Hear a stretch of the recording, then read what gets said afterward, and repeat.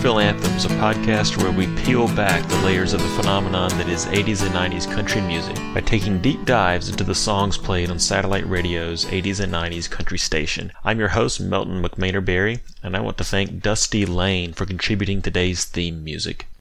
Life's never been better than this, folks. Today's episode must be a dream that is real because 8 episodes into this project, we are tackling a band that I can't get enough of. That is Diamond Rio and their 1996 song, That's What I Get for Loving You. As always, I'll start by giving credit where credit is due. This song was written by Kent Blasey, who coincidentally co-wrote our last selection, Ain't Going Down Till the Sun Comes Up, and Neil Thrasher. It was released on Diamond Rio's 1996 album 4, that's Roman numeral IV if you're keeping score at home. And I mentioned that I'm a big fan of Diamond Rio, and it's true. Diamond Rio is certainly my favorite country band, and maybe my favorite country artist, period. I just love their sound and how skillfully they play and harmonize. So I have heard every Diamond Rio album many times, including their hard-to-find latest one, I Made It, which is a real gem if you're able to find it. But my absolute favorite Diamond Rio album happens to be Diamond Rio 4, and this song is a big reason for that. In fact, it's been hard while prepping this episode to separate in my head and in my ear That's What I Get for Loving You from the rest of this album. The song epitomizes the bright, fun sound of the album as a whole, and in particular as track 3 on the album, it marks the last leg of one of the best 1-2-3 punches to open an album that I have ever heard in any genre, and that would be Holden, Walking Away, and then That's What I Get for Loving You. They're not only 3 fine songs, but they feel of a piece, like they belong together stylistically. We'll get to more of that style here in just a moment. And finally, the song and the album were produced by longtime Diamond Rio producers Tim Dubois, Monty Powell, and Mike Clute. The whole band also gets a producing credit on this one. So as usual, let's tackle this song by looking at some key features that make it what it is. Now, spoiler alert, almost everything that we're going to go into here can be said about Diamond Rio's broader catalog, but that fact alone is interesting. So more on that to come. But the first key feature I'd like to get to is the brightness of Diamond Rio's sound on this song. The song has an overall feel of pep, of upbeat energy, like the singer has eyes wide open, eyebrows raised, and a big grin on his face. I think a lot of that bright feel comes from 2 instruments that do a lot of dancing in the upper register and add little specks of bright tones that cut through a pretty thick instrumental arrangement. Those 2 instruments are Dan Truman's piano and Gene Johnson's mandolin. 2 instruments you don't really think of as belonging to the same ensemble, especially with Dan Truman's particular playing style, which we'll get to in a bit, but it works in this band. There was a time I walked outside the lines, I hold hips. When the world plays too rough, I can find a heat. Either of those instruments would brighten the sound up, but together they take that brightness to a definitive level for this song and for this band. Another way this song is extra bright can be seen in the contrast between its verses and its choruses. Now you may remember that we talked about this in the Rodeo episode because Rodeo's choruses amped up the intensity Nirvana style. We talked about that. That happens here too as the song gets fuller and more energetic in the choruses. But where Rodeo, and for that matter Nirvana, get frantic in the choruses, That's What I Get for Loving You amps up the brightness. In some specific ways that happens, the most drastic thing that happens between verse and chorus is that it changes key. Now, except for the brief switch to major in The Devil Went Down to Georgia, this is the first fully committed key change we've encountered. Each verse of How Can I Help You Say Goodbye, if you remember, we talked about started with a false key change because the verse started on that odd chord, that 2 major chord, but they faked us out. They weren't really key changes. And I have to say, I do not associate key changes with country music. So maybe this one is an anomaly, but we'll keep our ears open as we continue this project. But at any rate, this song certainly does unambiguously change keys back and forth every time it switches from verse to chorus and vice versa. The verses are in D major and the chorus is 1 step up in E major. That whole step increase is a classic way to brighten a song up. It's often done on the last chorus of a pop song for that reason, but in this case it has the effect of amping up the brightness of each chorus and kind of injecting a little more mojo into the happy celebration that this song is. Life's never been better than this. That's what I get for And it's interesting because, just for kicks, I played and sang the first verse and chorus of this song on my own on piano without doing the key changes, and honestly it sounded just fine. The song could have stayed in D the whole time, and I don't think anyone would have thought anything of it. But Diamond Rio goes the extra mile here and gives us that nice touch of bumping up a whole step just for the fun of it. It makes the song harder to play. Honestly, your fingers don't go where they naturally want to go during that transition when you do that key change. So kudos to them for doing it anyway. And I have to say, the transition is really smooth too. It's done so seamlessly that I'm going to bet most people don't realize it even happens. It's not the big dramatic key change like normally happens when you take a song up a step. The transition back to the lower key, when it switches back to the verses from the chorus, in my opinion, it's even better. It's smoother even than the one that shifts that key up.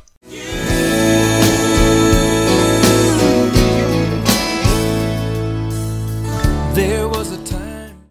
Now, I am tempted to go into all the music theory about why these transitions sound so seamless, but I want to stay true to our purpose here of investigating this song as part of a larger musical phenomenon, and I think going into the theory would pull us a little bit away from that. I can't resist the temptation at least to play it, though.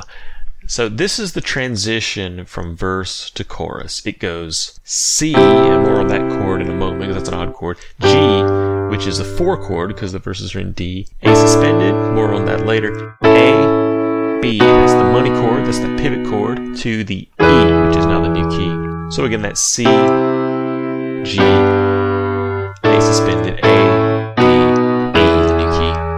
Now I put you before everything else. That's what I get. And I let you pick out the chorus to verse transition yourself, but it turns a 4 chord into a 5 chord without you even realizing it's happening. It's pretty awesome.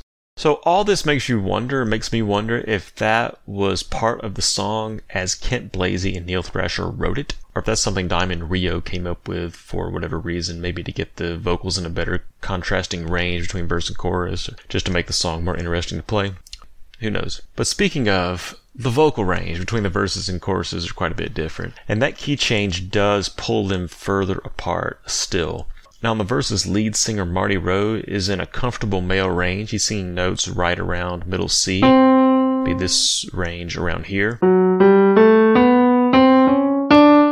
Pretty easy for most men to sing that. On the choruses, the lowest melody note is the B below middle C, but the highest note is a high G sharp, right in that same range that we find ourselves talking about a lot on Nashville Anthems. It's around Garth Brooks' high G and Travis Tritt's high A that we talked about. It's also the same note as Patti Loveless's highest note in How Can I Help You Say Goodbye. So Marty Rowe jumps up almost a full octave, essentially, when the song switches to the chorus. That again just amps up the energy level. His voice in that register has a brighter sound and just an overall more energetic sound than he's saying in that lower register in the verses. When the world plays too rough, I can find a healing touch. That's what I get for loving you. But Marty Rowe isn't the only singer on these choruses, and the other and maybe most obvious thing that happens when we switch from verse to chorus in this song is that we go from a solo vocal in the verses to full 3-part harmony in the choruses, as bassist Dana Williams and mandolin player Gene Johnson joined Marty Rowe on vocals. Gene Johnson's tenor vocals especially contribute immensely to the brighter chorus the song has. One, the timbre of his voice is just naturally thin, bright, and bluegrassy. It's fantastic, his vocal timbre that he brings to this song and to this group. And two, he's just way up in the stratosphere. Marty Rowe, as we said, is already singing really high for a man. I mean, it's definitely outside of my range. And Gene Johnson is harmonizing above that even. So he is just wailing up there.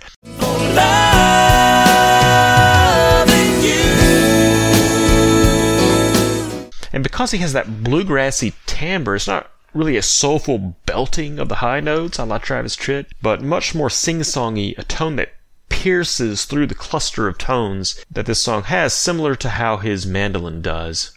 There's another thing that happens when the chorus kicks in is that Dan Truman's organ starts. So this is a more subtle thing, but a nice touch. It's something that fills out the chorus in a way that doesn't overpower, but makes it sound different. That's what I get And I have to say, when I was listening to this song over and over, trying to pick up on all these little things, I couldn't help remarking on something that had never hit me before. And that's how similar this song sounds, at least in the chorus, to what I reckon most would agree is Diamond Rio's signature song, their first big hit, Meet in the Middle. If you know that song, maybe you can hear what I'm talking about. The feeling became so strong for me on that when I was listening to That's What I Get for Loving You and it would get to the chorus, I couldn't resist starting to sing in my head, because I cannot sing in Marty Rowe's vocal range. I'd start walking your way whenever the chorus, That's What I Get for Loving You, would start. You before everything else. I'd start walking your way. You'd start walking. So what am I hearing there? Well, the chorus of Meet in the Middle is not in a different key from the verses like the chorus of That's What I Get for Loving You is, but it is in the key of E, which is the same key as the chorus of That's What I Get for Loving You. And you can really hear that in Marty Rowe's vocals because he is right there in that same range in both songs, singing those same notes, especially that high G sharp that we talked about as prominent. I'd start walking your way. That's what I get. You know, that really must be the sweet spot for him. So probably not a coincidence that these choruses are in the same key and in that same vocal range. The vocal harmony and the organ kicking in are also hallmarks of the chorus of Meet in the Middle, just like they are for That's What I Get for Loving You.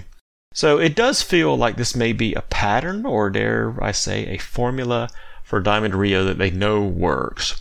But more on that in a bit. That's something I'd like to explore more deeply.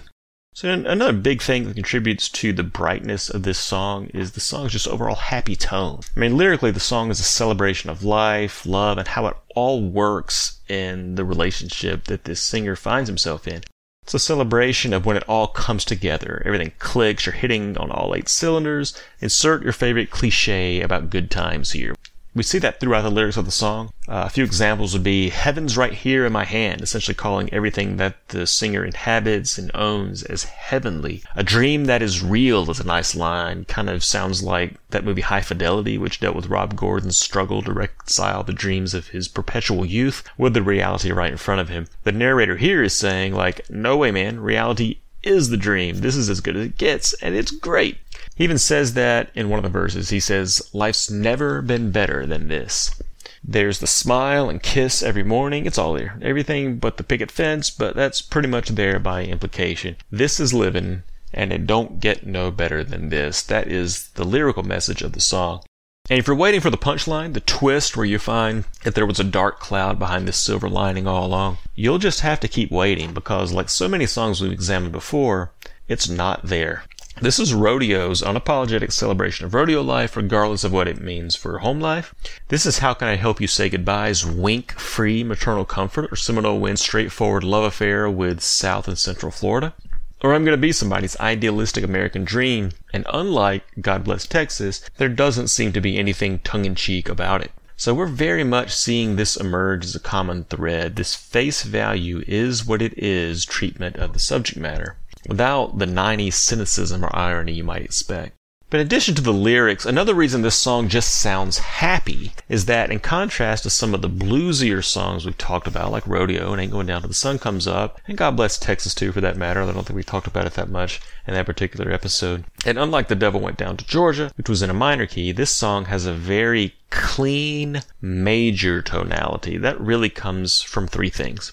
The thirds of the chords are clearly heard on this song. Remember we talked about in the Rodeo episode open chords where the third was either not played at all or at least hard to pick up, and how that gave the song a feeling of mystery. You really weren't sure what the tonality was. Well, there's none of that here. Even though the song is in 2 different keys, those keys are clearly major all the time. Because those thirds of the chords, these major thirds, aren't trying to hide that fact. So for example, the last couple of choruses start with the melody note belting out that high G sharp that we talked about in the vocal. And that's the third, the major third of the key of E that the chorus is in. And that's just the melody, but really the fact that the chorus is in 3-part harmony the whole time, and very clear 3-part harmony, you can hear all 3 voices pretty much equally. In fact, it can be hard to pick the melody out of the cluster of vocals sometimes. But because the vocals are in 3-part harmony, you're always hearing the full triad of each chord, 1, 3, and 5, in some order. So that third is always in there, and you're left with no ambiguity about whether the song is in a major or minor key, like there was in Rodeo. In fact, all the chords in this song, outside the bridge, are major chords, so a very major-heavy song. Related to that, the instruments are often suspending those thirds. That just means instead of the major third, you play half a step up, which takes the note to the 4th degree. So like you're suspending it temporarily up in the air a little higher than it normally is. Then you normally resolve it by dropping back down to the major third and just forming a traditional triad again. They do that a lot on this song, Diamond Rio does, and it's often when the 5 chord is being played, which is a common chord to suspend. In the verses, that's an A chord suspended. It sounds like this, then it resolves. There's also a bonus chord in the verses that kind of wakes the song up and gives it those good vibes. That's an unexpected 7 chord, 7 major. In the key of D, that's a C major chord, which is out of key for the key of D. It occurs several times, but one place you hear it is on that line, "Life's never been better than this." That word never is the 7 major, and just for good measure, this in that line is a suspended 5 chord.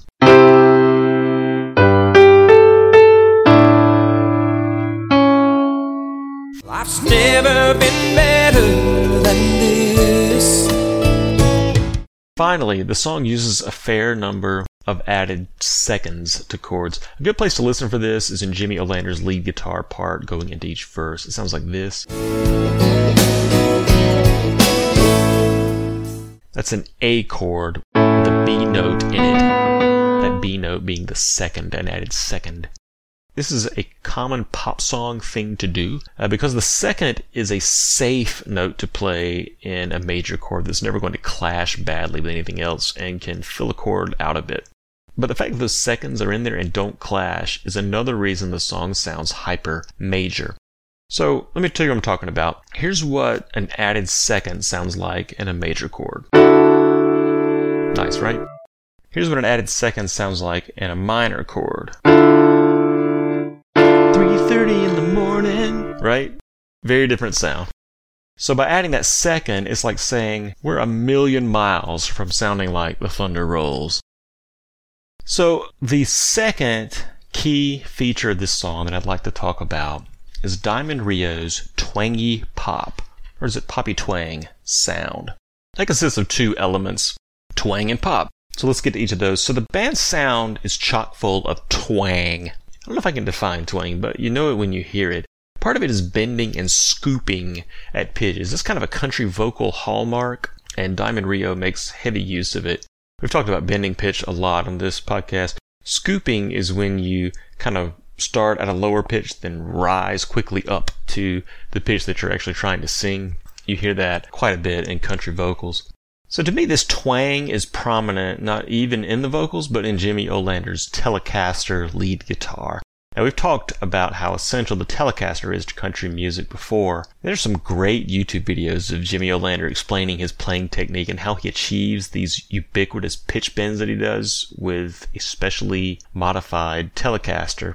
It's pretty cool. He moves the guitar to put tension on the straps in certain ways, and there's a mechanism there that bends the pitch when he does that. Who'd have thunk it? But he's in love with that effect. It's his thing. He just goes with it and leans into it. Heaven's right here in my hands. I dream that. More than anything else, I'd argue that Jimmy Olander's twangy Telecaster, can I call it his twangacaster? How's that? More than anything else, in my opinion, Jimmy Olander's twangacaster is what defines the sound of Diamond Rio. But another twangy element is certainly Marty Rowe's lead vocals. Rowe does those country scoops as well as anyone. Some examples from the first verse, when he sings "With a Smile on My Face," and "The Feel of a Kiss," and "I Can Feel a Healing Touch." With a smile on my face and the feel of a kiss, I can find a healing touch. Each time it's up to that pitch, and it's part of what makes a country song sound like a country song, and Marty Rowe does it masterfully and ubiquitously, especially on this song. Again, Marty Rowe is not the only vocalist, and harmony is super important to the Diamond Rio sound. So while Gene Johnson's high harmony contributes a lot to the brightness of their sound, as we mentioned a moment ago, I would say that Dana Williams' low harmony vocals contribute to their twang. Williams has a natural, kind of full southern sound to his voice, and in that he and Marty Rowe blend very well, and actually, it really is hard to differentiate between their two voices sometimes. Now, this twangy sound that Diamond Rio has stands beside, blends with, and yet contrasts with some of the pop heavier elements in their sound, like Brian Prout's drumming style. I have to tell you, listening to any Diamond Rio song or album all the way through while just focusing on Brian Prout's drums is a real ear treat. I do recommend it. They're the real deal, by the way. I've seen them live a couple of times, and they are as good on stage as they are on the album. They're an excellent act, an excellent show if you get a chance to go see them. But I digress. Back to Brian Prout. I would say that Brian Prout's style is closer to pop rock than traditional country, although he's so versatile and he has so many tools in the tool chest that we want to be careful about painting with too broad of a brush. But that pop rock style is really what you hear on That's What I Get for Loving You. Prout plays a fairly heavy drum on this song with kind of a laid-back groove. Really sounds nothing like some of those driving drum parts we've talked about in Seminole Wind, for example, or the train beat of The Devil Went Down to Georgia. Sounds more like something you could pair with most top 40 of the time. I think you especially hear that in the echoing rim shots that he plays as the backbeat in the verses. Then you set me down, turn my head around. Another popular element in Diamond Rio's sound is Dan Truman's piano style. I believe Jimmy Olander said this in one of those YouTube videos that I mentioned earlier.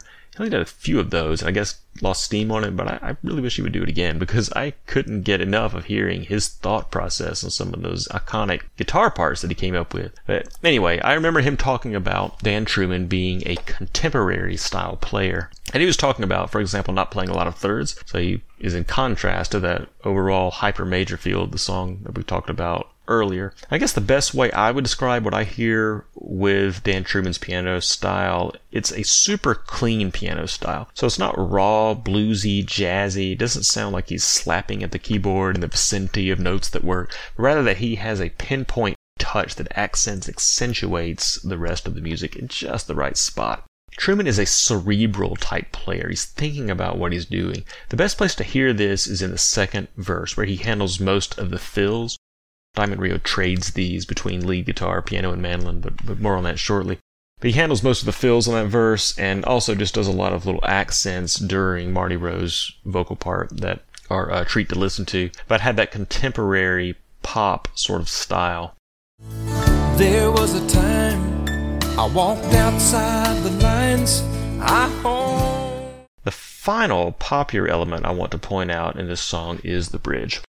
That's What I Get for Loving You is the first song we've covered so far that has a true bridge. You might argue The Devil Went Down to Georgia had one, but that song really didn't have a traditional form overall, so it would be a little hard to call anything out specifically as a bridge. So I'm going to say this is the first. That's What I Get for Loving You certainly does have a traditional form, being verse, chorus. Then you get to a pure bridge. The chords switch from that hyper major tonality to minor kind of abruptly. They're the only minor chords in the song, and that brings some drama in, as bridges commonly do. It goes to the relative minor of E, which is the key the chorus is in. Again, it goes to a C sharp minor.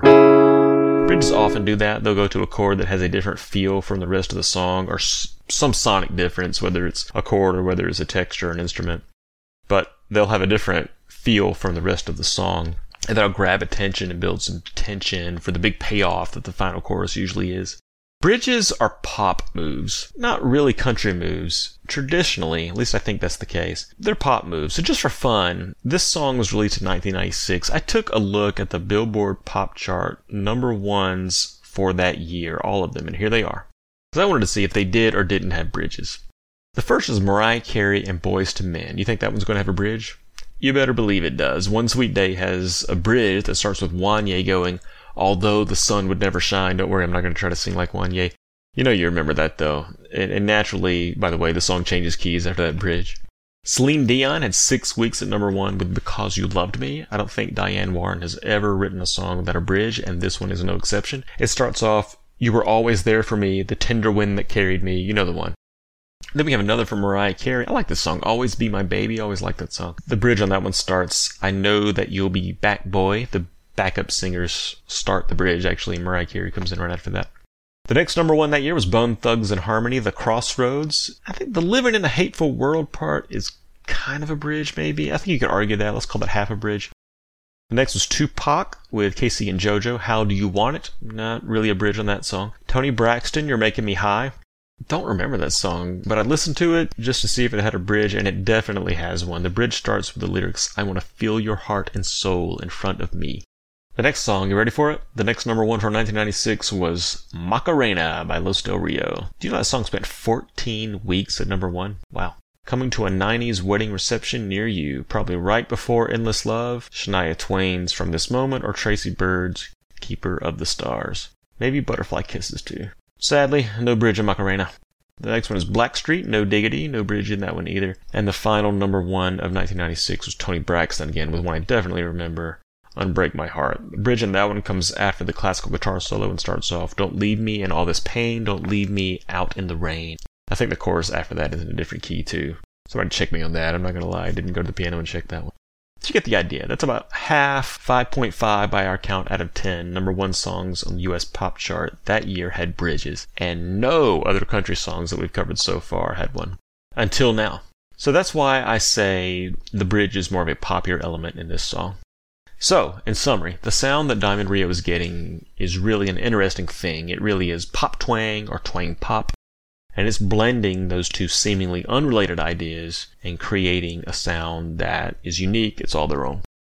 So, the final key feature I want to get to regarding That's What I Get for Loving You is the meticulousness of the way Diamond Rio executes this song. Diamond Rio is kind of a country version of Toto. Everything is deliberate, it's in its place. We mentioned earlier how the fill instruments between the vocal lines, their piano, mandolin, and lead guitar, pick their spots, and they sound deliberately placed in those spots, with thoughtful licks each time that sound like they are in conversation with each other and with the rest of the songs. An excellent cohesive whole. There's a lot of flow there. The band is tight, both instrumentally and vocally. This is especially remarkable with a 6-piece ensemble. Really, the kind of cheat is really a 7-piece in this song because Truman plays both piano and organ, and there are 3 vocal parts. You've really got 10 voices going on there. There's a lot going on. For it to sound tightly constructed and not muddy with that many voices going on speaks to this band's skill. Because this is a good band. These guys can play. These guys can sing. They are professional musicians, studio caliber, and it is a treat to listen to them do their thing. So in preparation for this episode, I listened to this song, of course, many, many times. In 10 of those iterations, I focus on exactly one of those elements: drums, bass, acoustic guitar, mandolin, piano, organ, lead guitar, baritone vocals, tenor vocals, and lead vocals in that order to help get an appreciation for how good these guys are.